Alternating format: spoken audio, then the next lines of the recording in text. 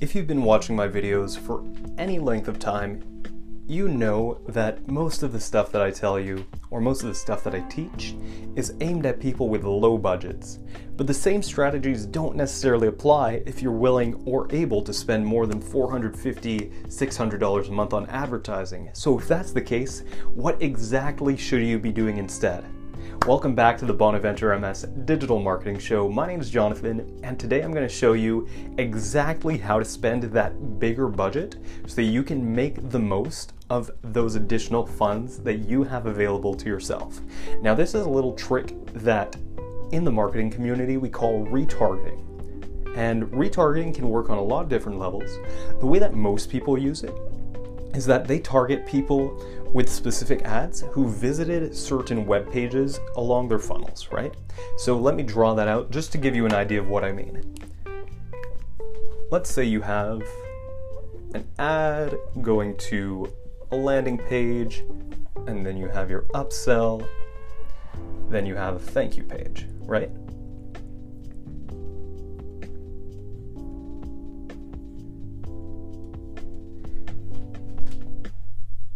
Alright, so this is a pretty traditional look at how a funnel would work.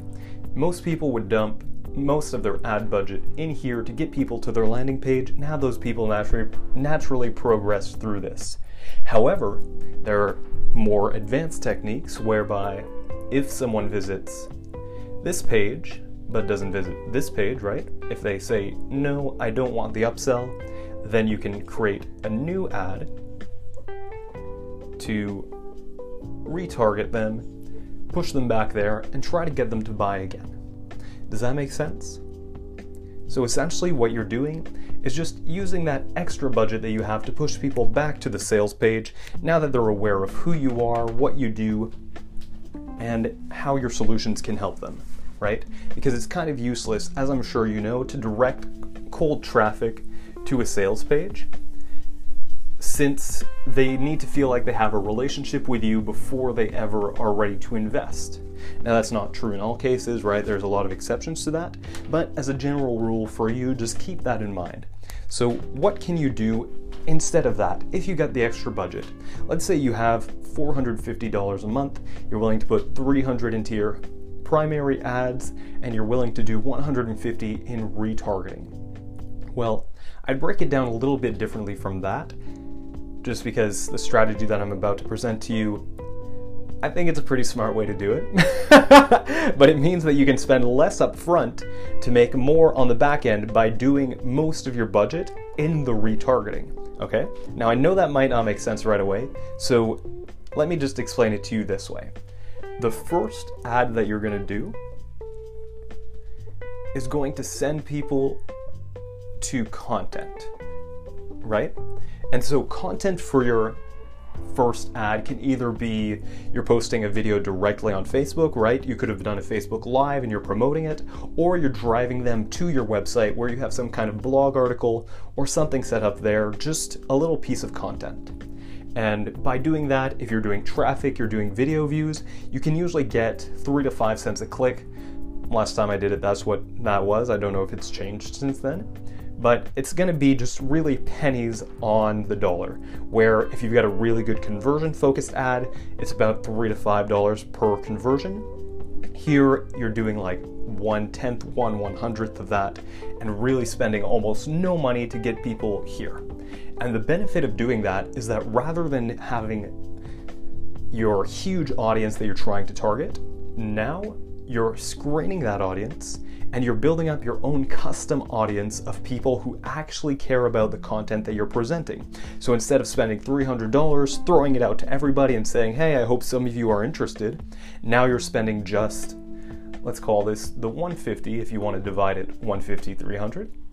You're throwing out just the 150 here, and by doing that, you're creating a very, very precise custom audience of people who actually care about the content that you're putting out. Does that make sense? Perfect. So once you do that, then that's where you can retarget, right? Because now you have all of these people who are interested in the relevant content. I guess I should insert a little caveat here. Make sure that this content is related to your lead magnet. That way you can retarget people based on the interest in the content rather than just their knowledge of you, your brand, your business. And so with ad number 2, then that's where you'll come in and pour the majority of your funds and retarget anybody who has seen that with an ad driving them to your lead magnet. And all of this can be done inside of Facebook if you're doing a video, which makes it super easy to do because you just upload that video as a video ad, make it for video views, and then do like 25% or more watched, custom audience, boom, send it there. Or if you're driving people to your website, then you just use your pixel, retarget anybody who visited those specific pages, throw them into the ad, and drive them towards that lead magnet. So hopefully that makes a little bit of sense.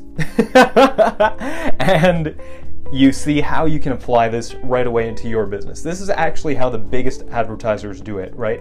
Because when you reach a certain point, as I'm sure you have if you have a hefty budget that you're ready to spend, you know that there's only so much that you can do with the predefined or more general audience sets, right? If I'm targeting people who, let's say I'm selling life coaching, right? So I target people who like Tony Robbins, like Dean Graziosi, like Mel Robbins, right? Like all of those big figureheads, and that's my audience. And I get it somewhere between 500,000 and 1 million. Eventually there's going to come a point where I'm almost going to exhaust that list of people. It's not going to be anytime soon. And it's going to be a really, really long period. But like I said earlier, you have to keep in mind that most of those people don't actually care about what you have to offer. Because just because they like Tony Robbins, just because they're interested in life coaching, doesn't mean that they want your stuff, right? Whereas if you target those same people, you throw out an article that says, hey, let me teach you whatever life coaching concept, let me teach you about paradigms, right, and how that's holding you back from achieving your success, then you know that anybody who goes onto that article is actively looking for your solution. Once you get those people there, then you send them out a lead magnet like, hey, let me teach you for free how to shift your paradigms or how to eliminate negative ones, build up positive ones, however that works. And that's when you go into your upsells and build up from there. So hopefully that gives you enough information to go out and apply this for yourself. On that, I'm going to wish you an amazing day. If you have any questions or comments, reach out to me. I'll be more than happy to reply. Have an amazing day again, and I'll see you tomorrow.